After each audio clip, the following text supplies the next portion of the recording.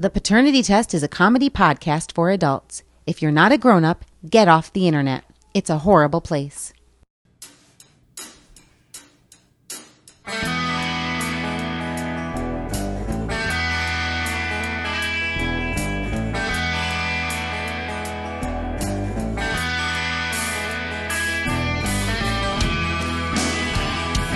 From Illinois and New York, it's the Paternity Test.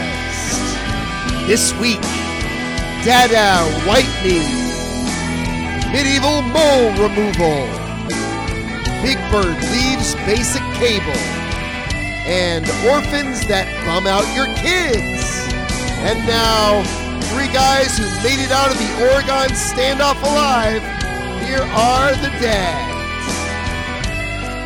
Hello and welcome to episode 26 of the Paternity Test. I'm Todd J. in the Chicago suburbs. I'm Matt Baresi in Chicago. And I'm Dave Engel in upstate New York. Welcome back to the podcast that looks forward to all of the nudity and violence in the new HBO Sesame Street. I saw a trailer for this, and Big Bird is a total slut. S-L-U-T. Now I know why Maria got out last year. Like, promiscuous? Big Bird? Totally. Like, you finally realize what him and Snuffy were up to for the last 30 years. I'm looking forward to the Muppet Red Wedding. They slaughter. Yeah, Elmo's whole family gets run through their guts. Just stuffing everywhere. I'd subscribe to HBO for that. I'm kind of upset about this because I always thought of Sesame Street as the one free kids programming you could always turn to. The outrage has been exaggerated because selling it to HBO is actually keeping it free. All that's happening is that they've got some extra episodes on PBS. They're going to run them for the next 9 months, and after the 9-month lag, all shows that have already been shown on HBO go straight to PBS for free.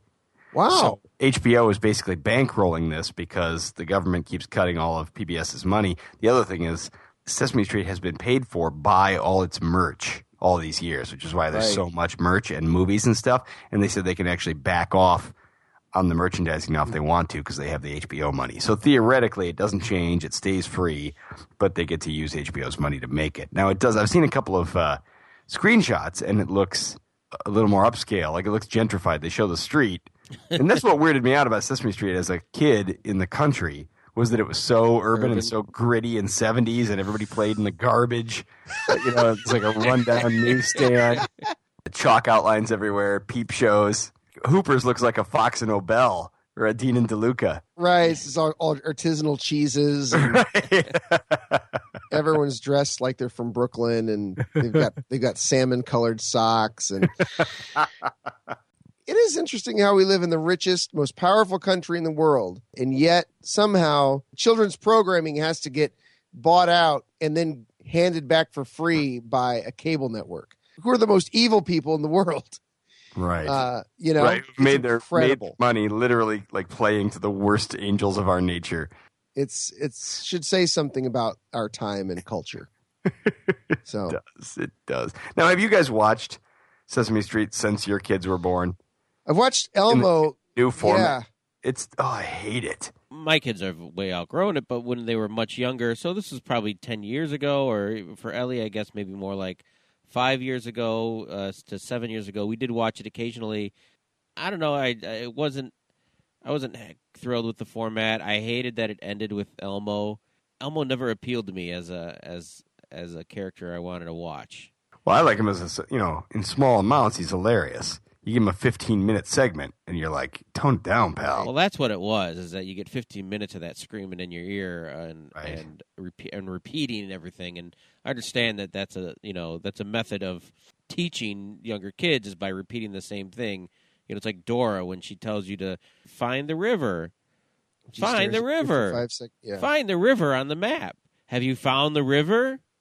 Show me where the river is. Call me when you found the river. There's a very small margin between education and torture, because that is actually also how you would agonize a prisoner, right? I think you would. Is it safe? Is it safe? Is it safe? You know you did it. Just tell us. Listen, we know you did it. You're going to feel better when you tell us. Yeah, Elmo's the great. Elmo joins all of the ages together in terms of he gets you hooked when you're really young because a 1-year-old can watch Elmo. You can turn off Baby Einstein and turn Elmo on. Even if he wasn't like younger and cuter and funnier, he's red. Like, why did it take them that long? I think they actually avoided having a red Muppet, didn't they? Didn't they think it was like going to be too much? Like it would overstimulate the children? Probably. But, I think people gravitate to his redness. Now, the child psychologist changed the show. They said that the psychedelia of the way we watched it, where everything was like 3-second snippets and, bizarre kaleidoscopes and quart of bread, loaf of milk, stick of butter, and 1, 2, 3, 4, 5. And all that. I'm not sure what was Electric Company and what was Sesame Street. 1, 2, but it was 3, 4, 5, 6, 7, 8, 9, 10. They're probably all apologizing now, right? Well, they said that's not right. At the time, they thought that's how kids learned, in psychedelic snippets, mostly because they were super high and on Well, their LSD. parents are on drugs. Yeah. Right. But then they decided that it should be longer chunks, so they turned the show into just 4 segments these last few years. Like there's a street segment, there's a claymation Bert and Ernie, there's Elmo's house, and there's an Abby Cadabby, who's that little flying Elmo girl section, and that's it. So you're watching the show, and it's impossibly long, and you're like, where is everybody? And Viva, we haven't even tried to watch Sesame Street, because when we tried when she was younger, first of all, it's a celebrity cameo wank fest. Oh, and it seems like they're not even trying to teach you. They're just showing Andy Samberg doing shtick for 15 minutes. And she doesn't care who Andy Samberg is. Let's face it, nobody cares who Andy Samberg is. And he's just doing jokes for 15 minutes. And then Abby Cadabby for 15 minutes so all the boys can leave the room for 15 minutes. I mean, it's really, really painful. It's really awful. First of all, yeah, like no one's going to know in 2 weeks who anyone is, any of the celebrities are. No one cares. The kids don't care. My kids, when they've watched it, don't know who anyone is. And I don't know who half the people are because I'm 40. Yeah, I feel like the producers just want to meet celebrities, and celebrities That's just want all to it say is. Sesame Street. All it is. It's the same reason why the press corps, the Foreign Press Association or whatever, has the Golden Globes. The Golden Globes, right. So they right. get their picture taken with celebrities, and so that they can like sell copies of their magazines. Exactly. The thing about the 15-minute segments, though, it's like they should be like 5-minute segments. Right.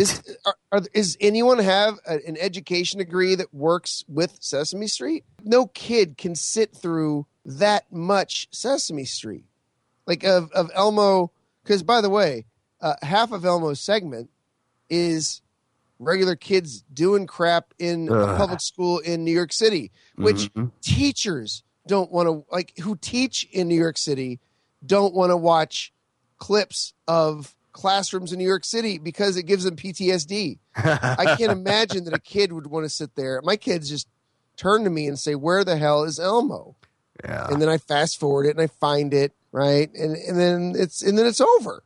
Yeah, they don't know what to do with Elmo. They know they have to fill 15 minutes, but they don't have 15 minutes of Elmo every episode to do anything with. So right, and when you're just trying to teach people what the letter H sounds like, why do you need a 15-minute narrative to do that?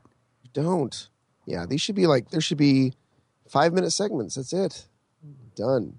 Get Mr. Hooper in there. Bring his ghost back. Get Roosevelt Franklin back, the Jive Muppet in the sweat hug like Brooklyn grade school. You ever see those? Yeah. It's like all the kids are throwing spitballs and like freaking out, and then Roosevelt Franklin runs in and he's like, "The revolution will not be televised, my man." I love that even in the 70s, like if you watch, somehow everyone of color was supposed to speak jive. But you look back, and even in the 70s, it was a joke, right? I mean, I know it existed. I know it existed as like a... Yeah, it had to be really on the nose, though, to have a Muppet come out. And I think it was Gordon doing the voice, but to come out and be like, "Near, far, my brother." Oh, yeah. But even, well, what's his name? The garbage guy. Oscar? Oscar had a thick New York accent when he started. If you play a clip, roll that clip. Roll 22, Todd. Stand by. Rush Limbaugh does that. He'll go like, play number 6. How do you even know? He'll be like, do 19. Like, how do you know what 19? There's no, like, I know the guy's, he has to be prolific in his hate, but that's incredible. Do 37, please. And then go to 22 and then 19. And then play 37 again. Oscar? Oscar? Yeah? Come on out. Now, look, be a nice guy. It's a nice little girl. She's new to the neighborhood. Say hello to her. This is Sally. Well, is that her? That's her. Yeah. Hello, kid. Hi. I like you. I like you too. Yeah, I really do. You know why? Why? Because in the 30 seconds or so that I've known you, you've never banged on the lid of my trash can. You've never asked me to come out to meet anybody, or even told anybody where I live, or bugged me in general. Which is more than I can say about some people I know. That's Oscar. Well, maybe not that thick, but you can hear it. They're all animals anyway. All animals come out at night. Horse, skunks, buggers, queens, fairies, dopers, junkies, sick, and all. Someday a real rain will come and wash all this scum off the streets. Wait, when did Taxi Driver come out? Did it come out before this or after this? I would love it if that was based on Taxi Driver. 72 is Taxi Driver. That Wait, was 69, so when's this?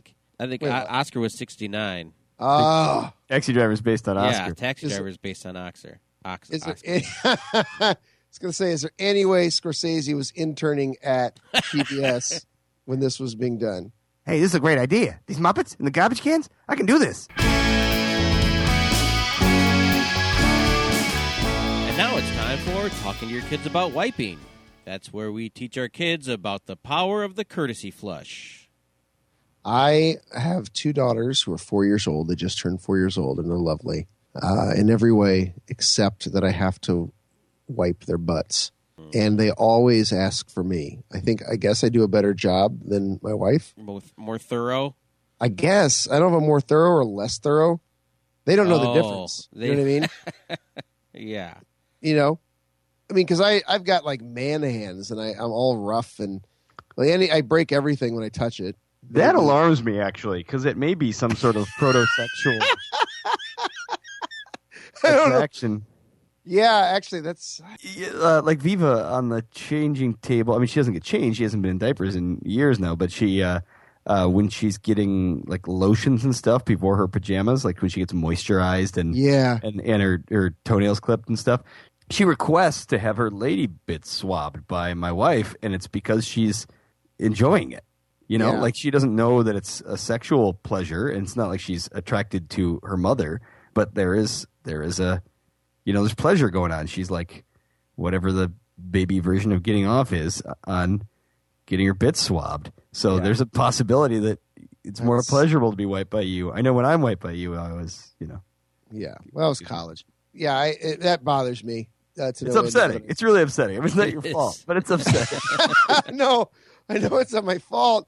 I just don't. I don't know when it's going to end because they're 4, and so I figured they can't go to kindergarten, and you have still have you show up to wipe them once a day. Right, but they're not going to kindergarten for another year and a half. Mm-hmm.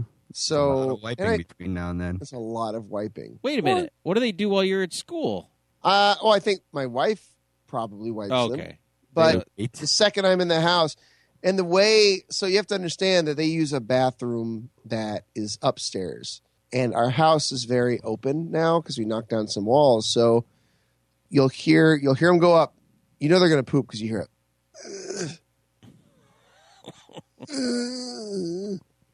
And they're in there holding the sides of the toilet. Yeah. And like, white knuckled, you know. And they're, you know, there's like a vein popping out in their forehead. Good to know that their digestive health is equivalent to yours. So they got that from their old man. Right? Yeah. Like it's got to get out of me. It's evil. This colon has never known fiber. Why did I do this to myself? This is what they're saying in their heads. And then they'll go, "Dada, wipe me." It's not a request. And is it simultaneous? Is it stereo like the little girls in The Shining in the hallway? No, because they only use that toilet. And so if for any reason they both you have didn't to get twin toilets? No, we didn't get the love toilet. No, there's only we have 3 toilets in the house, I'm not bragging, but we've got 3 toilets, and they only use that one, which is fine with me because the ones that the kids who my wife watches use the one downstairs, and I'd rather them not use that because there's just that much more of a chance of them getting sick. Mm-hmm. So they use their own. I don't use theirs. My wife doesn't really use theirs, so it's just their own little toilet, and it doesn't matter what you're doing. Like they when they usually go. They usually go right after they've eaten, which I guess makes some sense. But it usually is they finish before we do, so they'll jump up from the table because we're terrible parents. We don't make them sit in with their hands folded, and I'll be in the middle of eating soup or something, and I'll hear, "Dada, wipe me," and it's this whiny command, and I put my head down, and my wife starts laughing at me because she's been doing it all day, and now it's my turn. Whiny commands are indeed the worst. The worst, and they are always timed when you are at the most beleaguered and stressed, and then the whine comes out, and it is aggravating. The other thing, as I was sitting there, because sometimes I'll walk by and I see the grunt, and I'm like, well. I hear the grunt. I see the face. I see the vein popping out like they're doing squats. And I'm like, well, I'm not going to walk downstairs because I'm going to be back up here with a wad of toilet paper in my hand in 10 seconds. And I was thinking about the water in the toilet and how low it is and how I feel like when we were growing up, kind of like the refrigerator deaths, kids getting in abandoned refrigerators. I feel like toilets were a thing where it's like, make sure you close the lid of your toilet because 50,000 kids a year die of drowning in toilets. And I'm like, if my kids stuck their head in that toilet, their nose wouldn't get wet because of how low the water. And this is an old toilet. We haven't replaced this one yet. This toilet's probably 30 years old. I mean, they'd have to push their faces into it. You can't just fall into the toilet and have right. I think toilet murder is more of an issue. Right, or suicide. Like they'd have to drown themselves, right?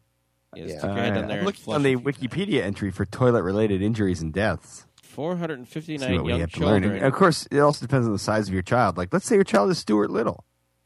Oh, there you go. I think that's who they're talking about. Mm-hmm. Most families. Yeah. Oh, yeah. Right. So have you... Wait. I want to hear the 459. Oh, let me see here. 459. This is according to the Consumer Product Safety Commission. Now, this is old data because it's only between 1996 and 1999. But here's an example: 459 young children drowned in bathtubs, buckets, toilets, spas, hot tubs, and other containers of water. That's it during that 4-year period. Buckets in 3 years. 4 years. All right. So that's 100 kids. 300 million people. At 110 kids a year drown in containers of water in your home, whether that be a toilet, a bucket, a hot tub, or... Now, here's the thing. I want to know how many of them are toilet or bucket drownings as opposed to that's like... bathtubs or hot tubs, which are, essentially a swimming pool for a small child. It's a big jump. It's like if you're talking about vehicular deaths and you're including submarines and cars. Yeah. Well, right. I mean, some people died in a submarine, sure, but probably most of that number is going to be the cars. 300 kids died in a swimming pool. 1 kid died in a bucket. It's a long story. Wait, pools are not included in that, are they? No. Hot tubs and spas, like in your house.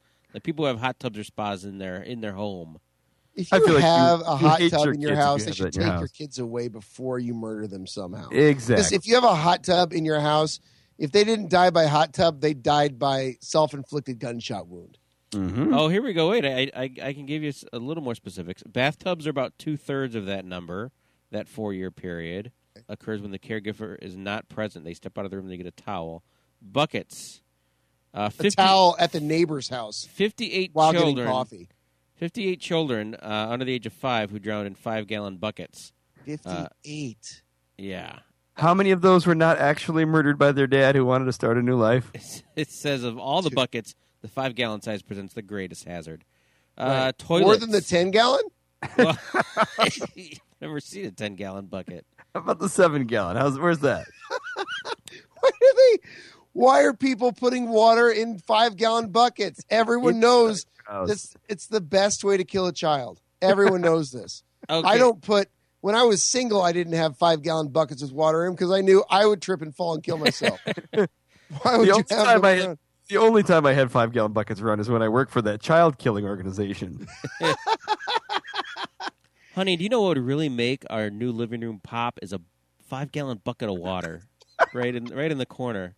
Well, it also says something about, because all of these people, the flyover states is where this is happening. Because sure, these are, yeah, you can guess what kind of homes have buckets it's also of water or yes, sitting around the house. Because what it means is you're outside with a kid who is not being watched, and they are of an age where they can fall into a 5-gallon bucket and not get out. So, are you ready for toilet drowning? Do you want to know how many toilet? I want to know how many toilets. So, in that 4-year period from 1996 to 1999, and I don't know if toilet technology has improved since then to the point where it's harder to drown in a toilet, but 16 children under the age of 5, usually by falling head first into the toilet. Not feet first. No. They just get their socks wet. They don't die. I feel like in order for a child to die in a toilet or a 5-gallon bucket, you need like a Rube Goldberg setup of what are those movies where people die in preposterous ways? It's a series of movies with teenagers. Final Destination. Yeah. You would need a banana peel near the door of the bathroom. You would need the seat to have been left up. You would need the child's shampoo to have been accidentally replaced with some silicone sealant or super glue, so that everything quite lines up, that they slip, fly into the air, and land upside down the toilet, and then glue to the toilet. And that the toilet was like maybe plugged or something, and someone walked away from it after they plugged it up, and so the water was higher than it would normally be. Mm-hmm. And the child had just broken both their arms at a theme park. Right. This is the thing. I think I think older toilets must have more water in them, right? Because it takes more water to flush. Like when we replaced a toilet, it takes like a teaspoon of water to get everything out of there. Maybe old toilets are like old refrigerators in junkyards. Like the lid weighs 200 pounds. It's an iron latch. Yeah. Right. The baby locking latch was really, that's when they got rid of that, that's when the deaths really plummeted. So are the girls averse to trying to wipe themselves at all? Have you encouraged them to give it a try? So with my daughters, I could approach them on wiping their own butts. And I need to start, because here's how it works. I'll present a new idea and they'll say, no. And I'll present it in like another week. They'll say no. And then by like the end of the month, they will all of a sudden be doing it on their own, as if they had thought of it the entire time. Oh. And so I think, to me, I just don't want to face I don't want to trick them into wiping themselves. Like, man, yeah, there needs to be a little reverse psychology. Yeah, the next time you go up there after they say, "Daddy, wipe me," you go up and you go, "Oh, thank goodness you didn't do it yourself. You're not old enough for that yet." Right. You know, you're not smart enough for that. You're not, yeah, you're just a girl. Yeah, maybe that's what I need to do.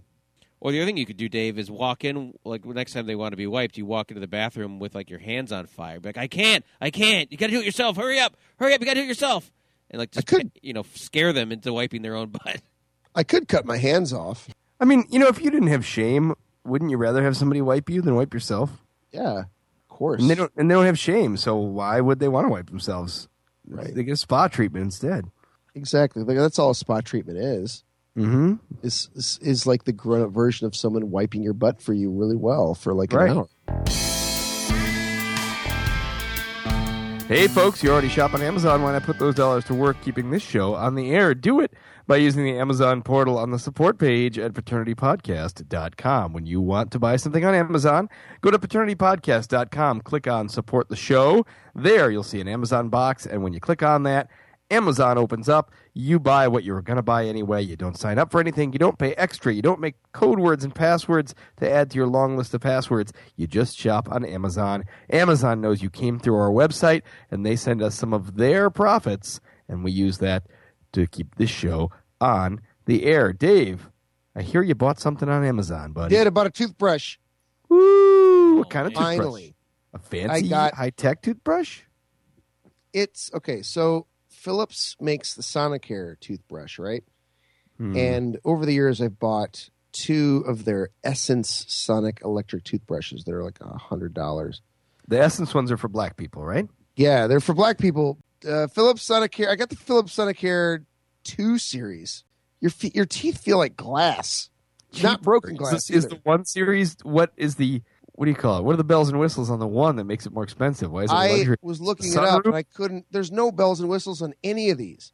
They just brush your teeth, and then every 30 seconds they do this buzz thing that tells you to stop brushing that row of teeth. What? How does it know? That's the sonic part. It's not like just a time. It's just a fast-moving hedgehog on that cleans your teeth for you. It's quartz technology, Matt. Like in the 50s. So I don't know. I don't prescribe to. I don't claim to know how it works, but it works. And yeah, I feel like I have the teeth of a 35-year-old. Do you follow the sonic commands? Like when it tells you to stop, you move along? Yeah, no matter what I've been doing. If I've been talking to my wife for 30 seconds, I just skip that part of my teeth. I find that it's not enough time. Like it makes me brush my teeth for like 5 minutes because I'm like, okay, I feel like I skimped on the top front row of my teeth. So now I'm going to, when it beeps and turns off, because it turns itself off, I'm going to turn it on again, and then I'm going to get all the parts of the inside of my head that I didn't get, because it doesn't give you time to get like the roof of your mouth and your tongue and your deep inside your esophagus. Like you know what I mean? Like it doesn't give you any of it time to do that. You're going to scrub off your gums. You're going to scrub off your fillings. The inside of your mouth is going to look like a museum skeleton. Right.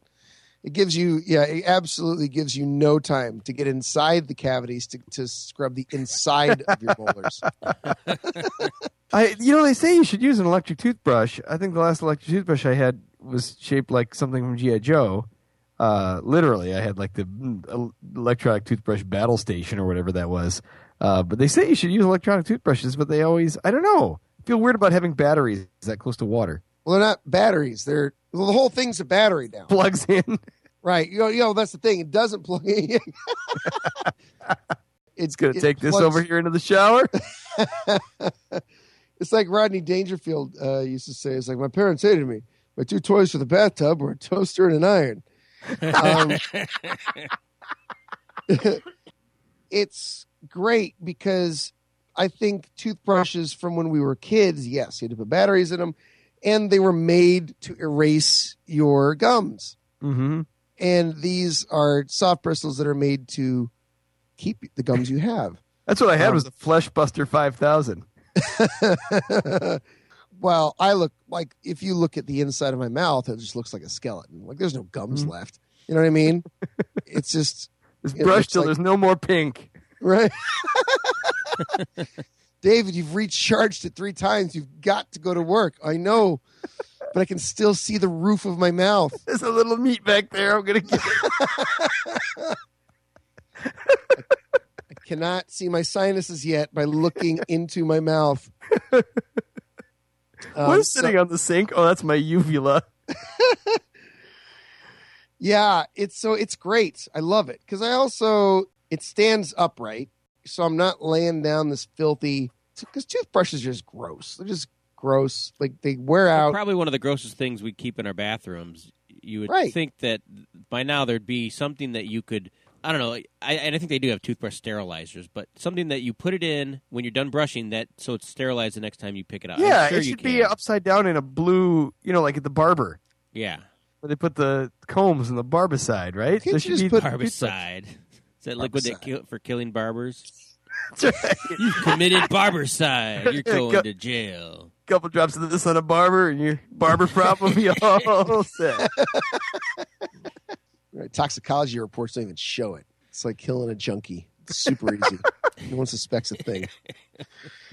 Wow, of course he died of barbicide. He worked with that chemical all the time. If you like the paternity test, please help us tell other people about it. You can subscribe on iTunes and leave us a review. It's a quick and easy way to improve our iTunes ratings and help new listeners find us. And we also want to thank Podbean for once again naming us the top 10 kids and family podcasts worldwide.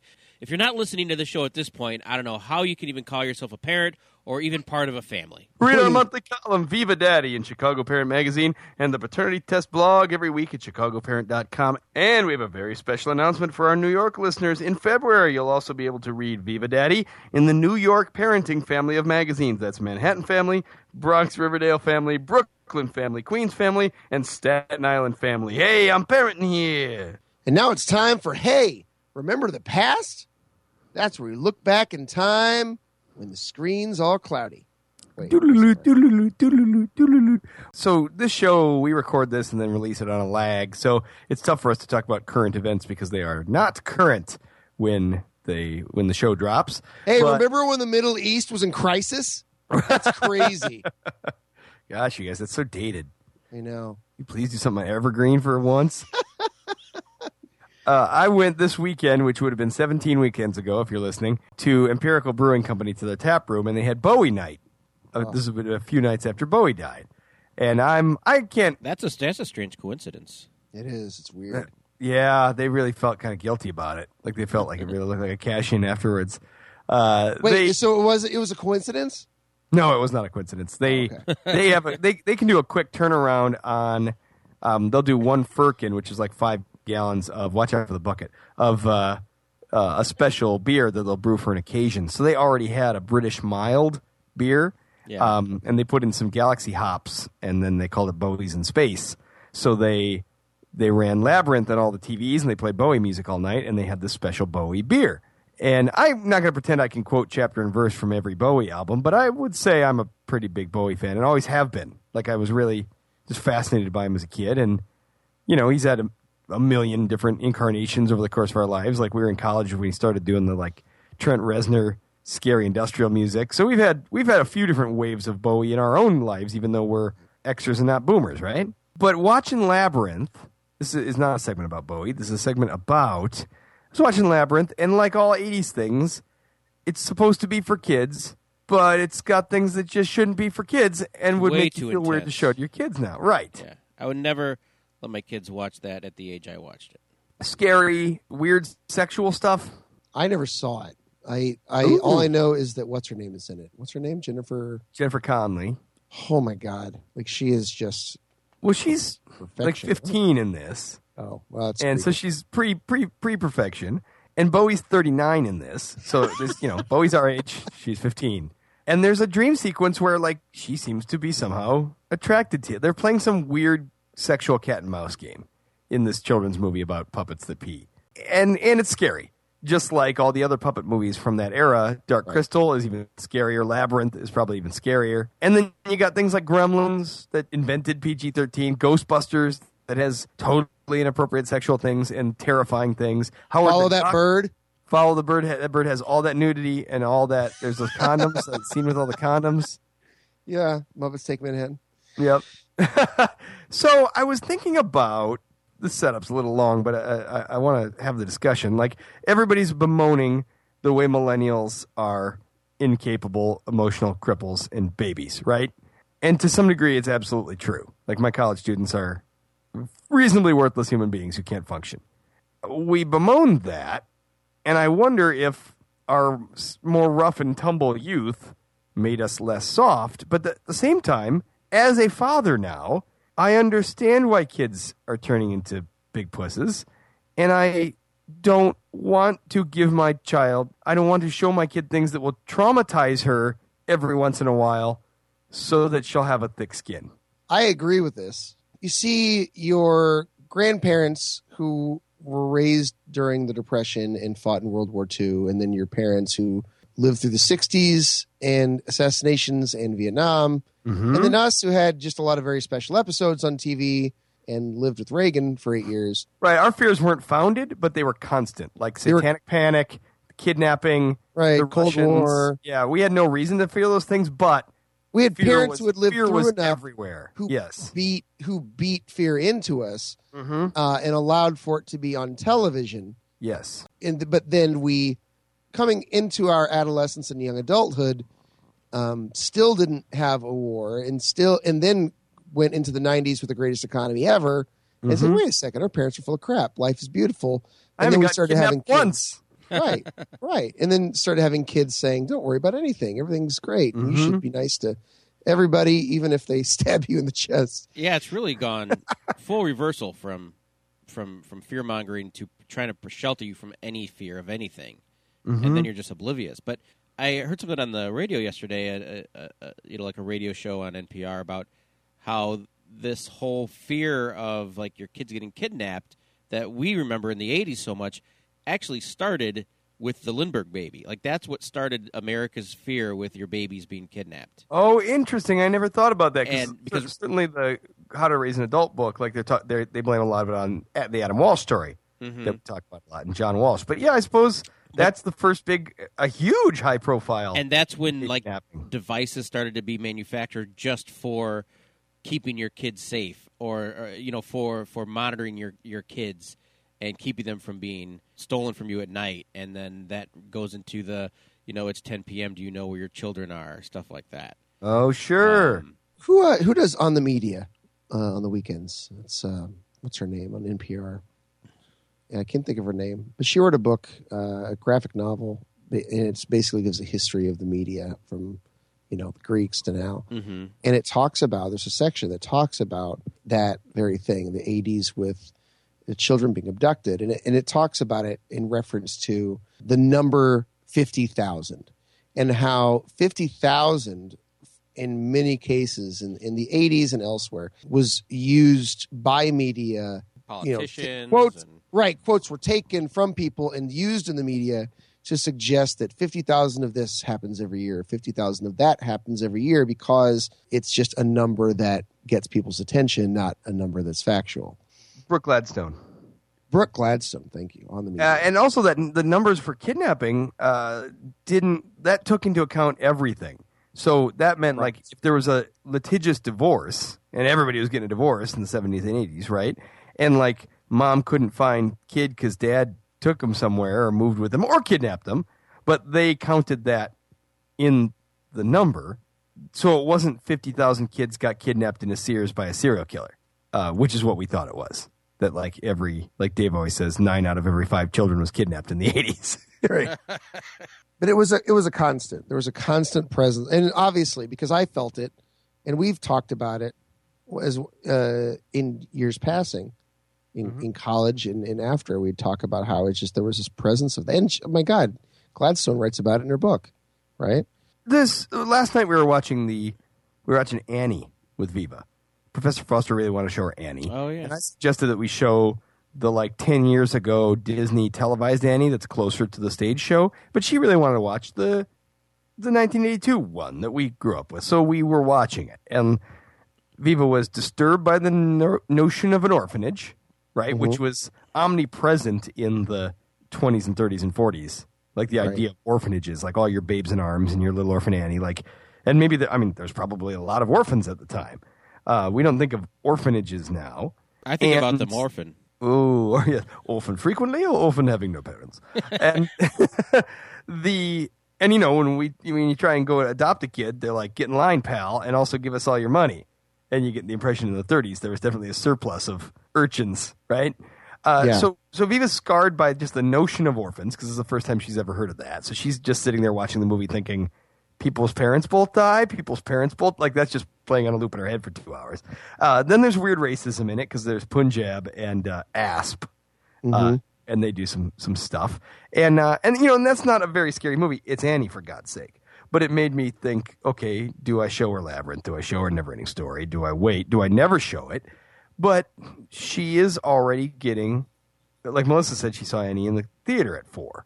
And some of my buddies saw Star Wars in the theater at 4. And I don't know, does there need to be a steady dose of being disturbed as a child, or is some fear good? Certainly HBO, cable started when we were kids, and kids were a little less supervised. So I think a lot of times you turned on the TV and Freddy was on it chopping somebody up. And now you can get around your life and never accidentally see somebody get chopped up until you get to unsupervised internet. And then I can't imagine how maybe that makes up for it. Well, that's a good point. I mean, you talk about exposure. Having said that, though, what they are being fed on the internet is They're being fed the media of 2016. They're not being fed, Oliver. They're not being fed RoboCop or special episodes of Different Strokes that talk about rape that we were fed, right? So kids are, I feel like, a lot less worldly. I don't think they're certainly not better than kids of the 80s or any other generation. I just think they're very much less. There's not a street smartness to them, I find, to the kids now. I'm not saying that about kids at my high school. I'm saying kids these days. Kids these days, right. But yeah, we very much protect our children. It's interesting that you say about the adoption thing. And my daughters were like, Cecilia asked, we were in the car, and she said, Daddy, are there children without parents? And, I don't know where that came from, but it came from somewhere. And it might have come from just her ruminating about parents, I guess. She's 4. But thinking is not something that, considering ideas doesn't really happen for a couple more years. You know what I mean? In that sense, and how we think about cognitive development. So it's really, I think it's more reactionary, which means she saw something, right? And, explained it in the most sanitized terms. And I could have said, yeah, some people's parents die or don't love them and they give them away, or they have the baby when they're 16. But I used the word agency. I didn't even say orphanage because I was so, not that the word orphanage has any meaning to them. Has no meaning to them whatsoever, right? An orphanage. Because now instead of being afraid of the word orphanage, they're going to be afraid of the word agency. And agency is everywhere. We're going to go to the real estate agency. No! I don't want to go to the real estate agency. I don't want you two to die. Yeah, I don't want to have to scrub the floors. I explained, I said there's an agency that takes men and women who don't have children and puts them with children who don't have mommies and daddies, and that agency brings them together, and that way all children get to have, and I lied. I'm like, all children get to then have parents. Oh, nice. So, which really, you should have just told her that. Yes, there are children without parents, sweetie. Those are the children who never learn to wipe their own butt. They never learn to wipe their own butts, and that's why I'm here. And I know, but I should have just turned on Annie and said, "Just watch this video, you'll understand."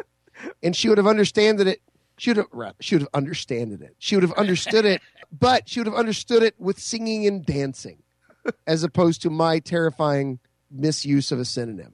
Right? See, the Adam Walsh story would have had singing and dancing. We could have learned about kidnapping without being. I would have been so less scared of my childhood if only there had been a few upbeat numbers. Yeah, a couple more production numbers in the day after. Yeah, just an 11 o'clock.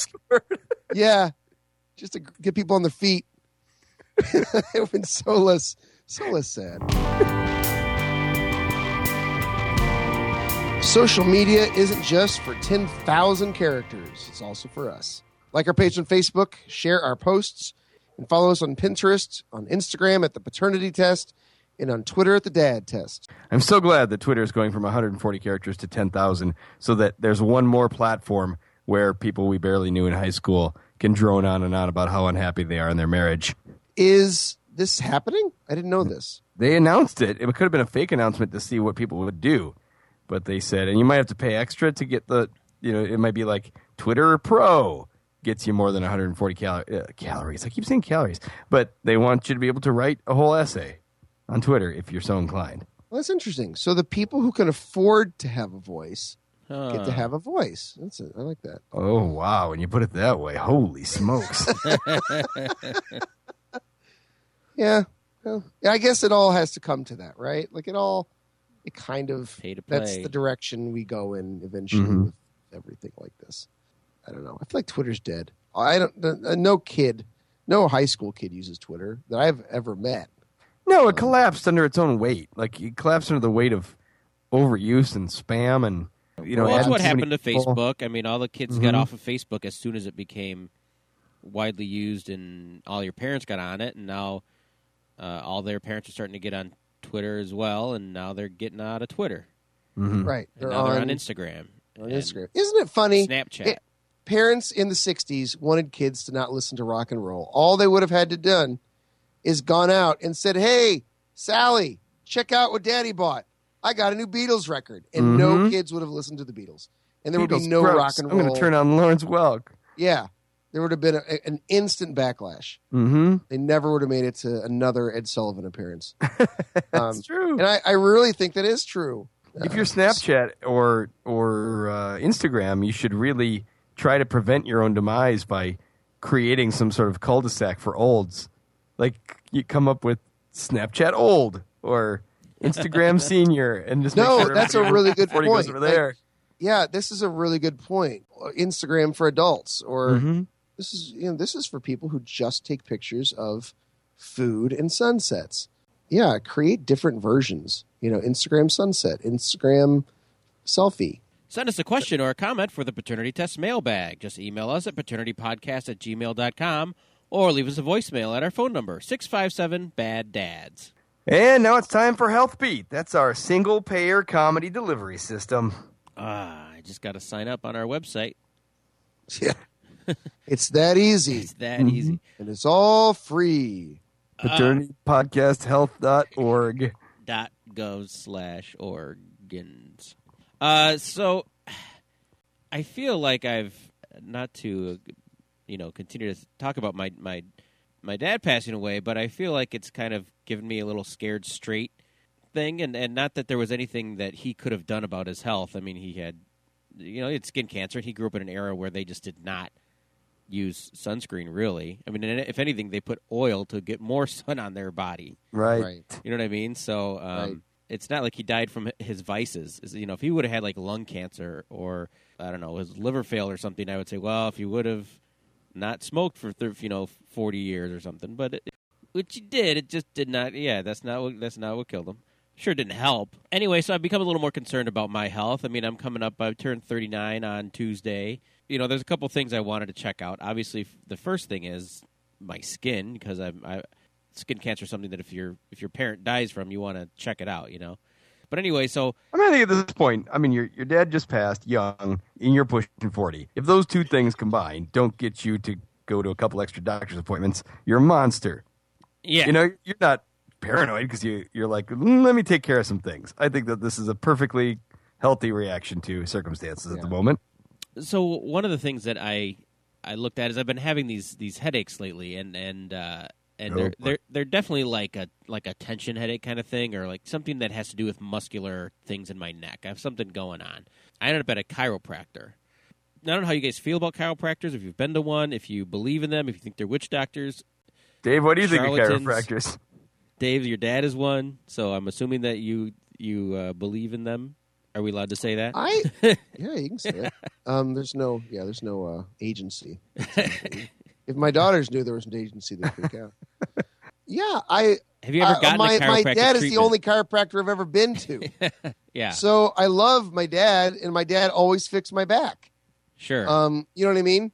I've never been to another chiropractor. I guess I look at them like any doctor, but I think they're definitely an absolute necessary part of the medical community. Well, I got an exam and I got X-rays, and there was a couple different things they pointed out, which made sense. Nothing came off as like I was getting sold a used car, or at a mattress store or something like that. I felt like, everything made sense.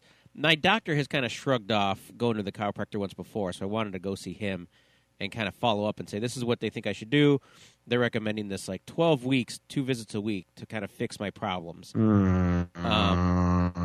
See, listen to the groan. As a resident skeptic, that tells me they probably they're recommend setting up this. an income stream. They're like, oh, your mystical chakras are out of alignment. I can say that is how it works, though. I mean, yeah, you need to have from my experience and having talked to dozens and dozens of people in my childhood who my father helped. I mean, if you hurt your back at work and you go to the doctor, he's going to send you to 12 weeks of physical therapy. Exactly. Until your back is better. Right? So this is the same thing, only they're covering. And actually, I have to say, my doctor, who I believe to be skeptical, I had asked him before. I said, should I go see a chiropractor? I'm having these back problems. And this is a back problem, not like a head. This was a head and neck thing. And he was just like, just strengthen your core. That's all you really need to do right now. And so I took that as him saying, eat fatty foods. Eat fatty foods. Get hardened fat in your core. Yes. Your problem is your molten core. You need that gut to be big. You're too soft in the middle. You need to harden melted that up. gut. You need more beer and bacon. The treatment at the chiropractor, what they're recommending, is pretty much everything that they do there. So it's a combination of adjustments, your traditional adjustments, massage therapy, these exercises, these muscle stimulation treatments, everything. And the idea is what's happening in my neck is that, one, I have what they always say is you have a vertebrae. One of my vertebrae is turned, and that's causing tension on one side of my head. That's causing these headaches that radiate around to the back of my eyes, which is happening. I took all this to my doctor, and I said, this is what they're saying is happening. And he thought about it a little bit, and he goes, well, you know what? I have to say, in this instance, I think this makes sense. I have noticed that all your vertebrae are turned in different directions, and your eyes are radiating. Yes. So he said, he's like, I'm not going to tell you to go do it because the insurance covers a portion of it, but not all of it. When you're going to you're going to see a doctor twice a week for 12 weeks, it's going to cost you some money. You know what I mean? Like your insurance doesn't go, oh yeah, we got that. Just the lunch at Portillo's that you're going to have on your way to the doctor and back to work. That's going to be about $25 a day just for that. See, now you got me thinking. I did not schedule any good restaurants in between the chiropractor and work. So now I may have You don't to even switch. have to make where you live. You don't even have to make a schedule. At least you can go to a Carl's Jr. or something on the way. See, this is your problem, Todd. You're malnourished. You're not thinking enough about your meals. Mm-hmm. And so I went to the doctor, and he said, so I think I'm going to do it. So I'm going to try this out because I'm having these. I'd call them fairly regular headaches, right? Once, twice a week, I'm having these headaches that are painful, and they start from the back of my neck, they radiate to the behind my eyes, and I'd call them seizures. Yeah, I guess you could call them seizures. Sure. I black out. I wake up in a different place. I don't know who my kids are, but yeah, they're headaches. Covered in blood that's not mine. Pants are all shredded. The other, so I'll keep you updated on the chiropractic care and see how it goes, and if I end up in a wheelchair and can't move my leg. It may not work for you, but I fully believe in it. I 100% believe in it. But I do believe that I need to overall take my health a little more seriously. So I'm doing this thing, and I'm going to use it. If I'm going to spend 12 weeks, and they're going to give me these exercises and try to fix issues with my neck and back so that I don't get these headaches and that I'm overall healthier as a person.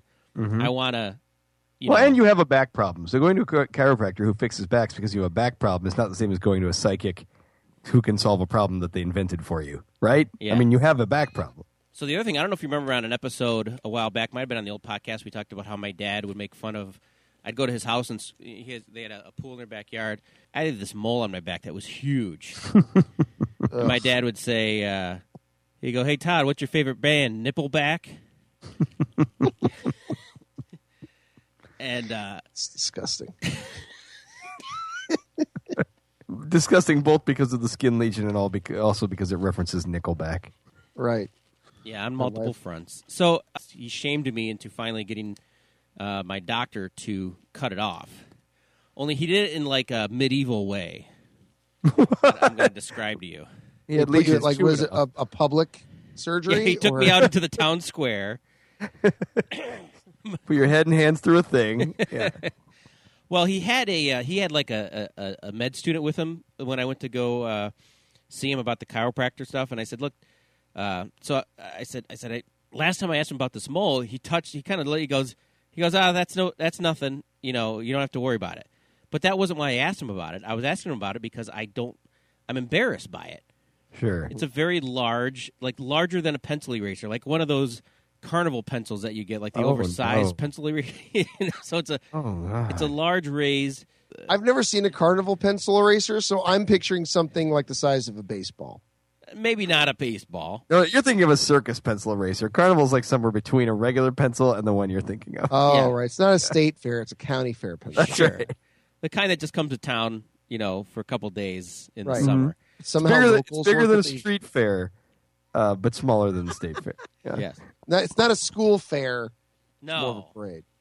Yeah, it's not just like a garage sale in the church basement. This has at least a pie eating contest. It's not a Girl Scout bake sale at a Walmart. But it's no. But it's not a fundraiser to help, raise money for people who lost their home in a tornado. That's right. Okay. I mean, it's probably bigger than a pencil eraser that you get where there's a local DJ in a dunk tank, but smaller than when, like, John Cougar Mellencamp's going to come in and do a song for you. Right. It's smaller than the 9/11 tribute that that Paul McCartney wrote that song Freedom for, but it's a little bigger than the Katrina telethon. Yeah, I'd say greater than Neil Young, smaller than Bob Geldof. Oh. Wow. Well, so I wanted it gone.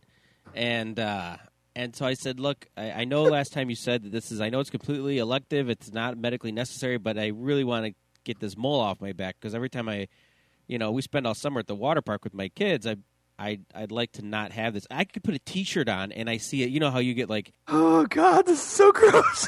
You know how when it's cold out and you have a T-shirt on and you can see like, your nipples? It's like that, but on my back. Oh. I put a T-shirt on and I kind of look over and I see this like protruding thing through my T-shirt. I'm like, well, this is embarrassing. He'd stop to look at something in Target and all of a sudden he'd find a hippie 7-year-old nursing on his back. Yeah. So he goes, and I just had this conversation with him, about the chiropractor, and I was sick. I think he felt sorry for me. He goes, you know what? He's going to take it off right now, and I'm not even going to charge you for it.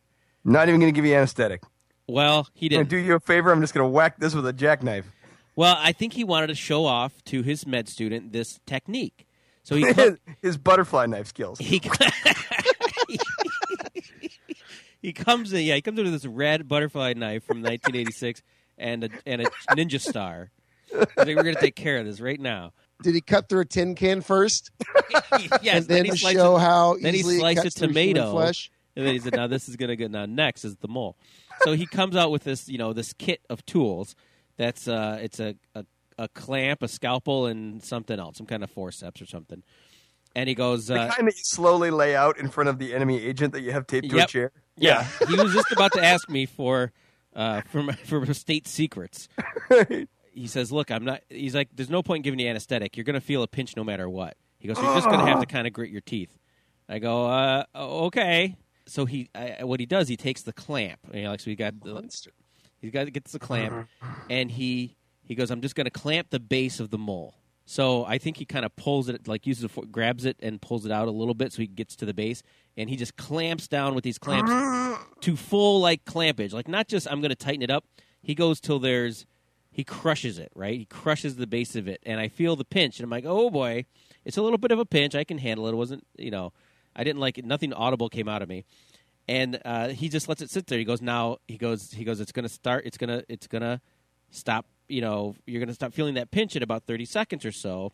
And I'm cutting off the blood supply. I'm crushing the nerve that's in there. And he's talking to the med student, showing anything. And then he just takes the scalpel and slices it right off. And I feel another little pinch. And then he goes, and then when he releases the clamp, you hear the med student like, oh my gosh, no blood. And so he did it in a way that it didn't bleed. It just seemed very off book to me. Like there should have been some kind of, I think at the very least, I do know that I felt him wipe something cold on it, so I know at least he sterilized it. But he's the maverick of mole removal. I felt like there should have been some kind of medication involved or as anesthetic, but he did it without it, and it was effective, and it's gone. I'm no longer a fan of Nippleback. He's the bat fleck of dermatologists. Tell me, Todd, do your moles bleed? They're not going to.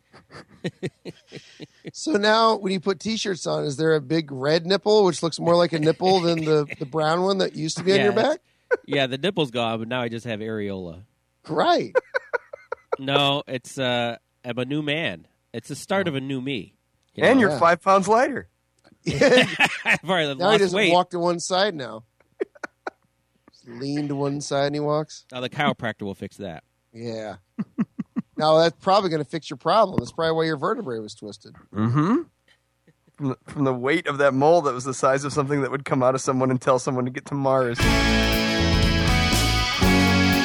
Well, folks, it's time for another episode of the Paternity Test to turn on the antique space heater near the keepsake newspapers.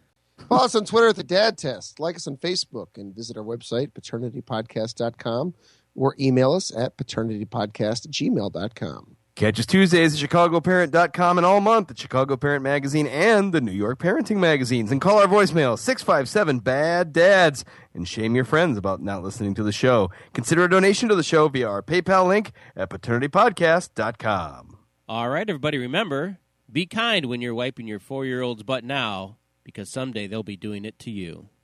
And until next time, best of luck passing the paternity test.